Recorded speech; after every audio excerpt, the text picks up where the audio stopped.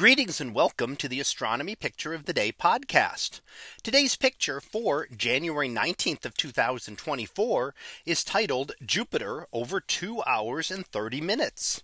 So what do we see here? Well, here we see multiple pictures of Jupiter taken over a time span of about 2 hours and 30 minutes. Now, what does that mean? Well, that's actually a good chunk of the rotation of Jupiter. Jupiter is the fastest spinning planet in the solar system. And in fact, it spins in once every 9 hours and 56 minutes, less than 10 hours.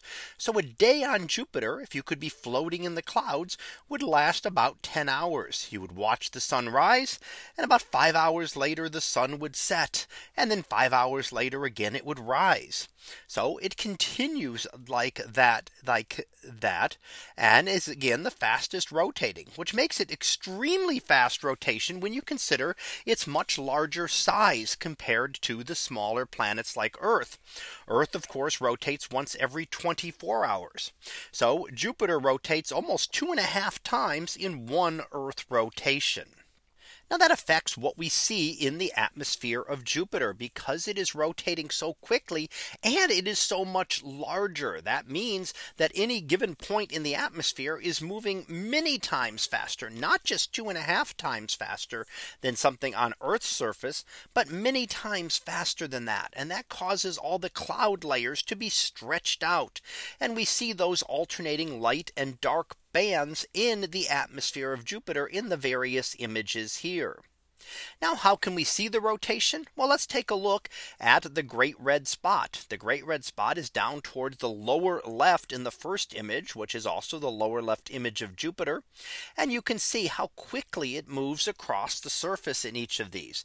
In just 2.5 hours, it has gone from being on one side of Jupiter to being almost off the edge of the limb on the other side of Jupiter. So that's just 2.5 hours it took it to move across this much larger planet than Earth. Now, how might you get an image like this? Well, you just need a nice clear sight and a small telescope and camera to be able to take the images. These don't need a very large telescope to be able to get them. You just need to be enough that you can see the features of Jupiter. And that's what was done here. These were taken not all that long ago. In fact, just a couple of days ago on January the 15th. And that is when the images were obtained and able to see how quick Jupiter was rotating. So the features on Jupiter, such as we see here, are visible even with just a small telescope. We do not need a spacecraft to go out there to Jupiter to see them, although that's nice to study them in far more detail. We don't need very large telescopes to be able to see Jupiter.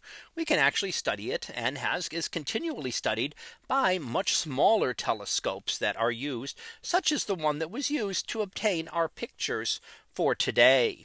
So that was our picture of the day for January 19th of 2024. It was titled Jupiter over 2 hours and 30 minutes.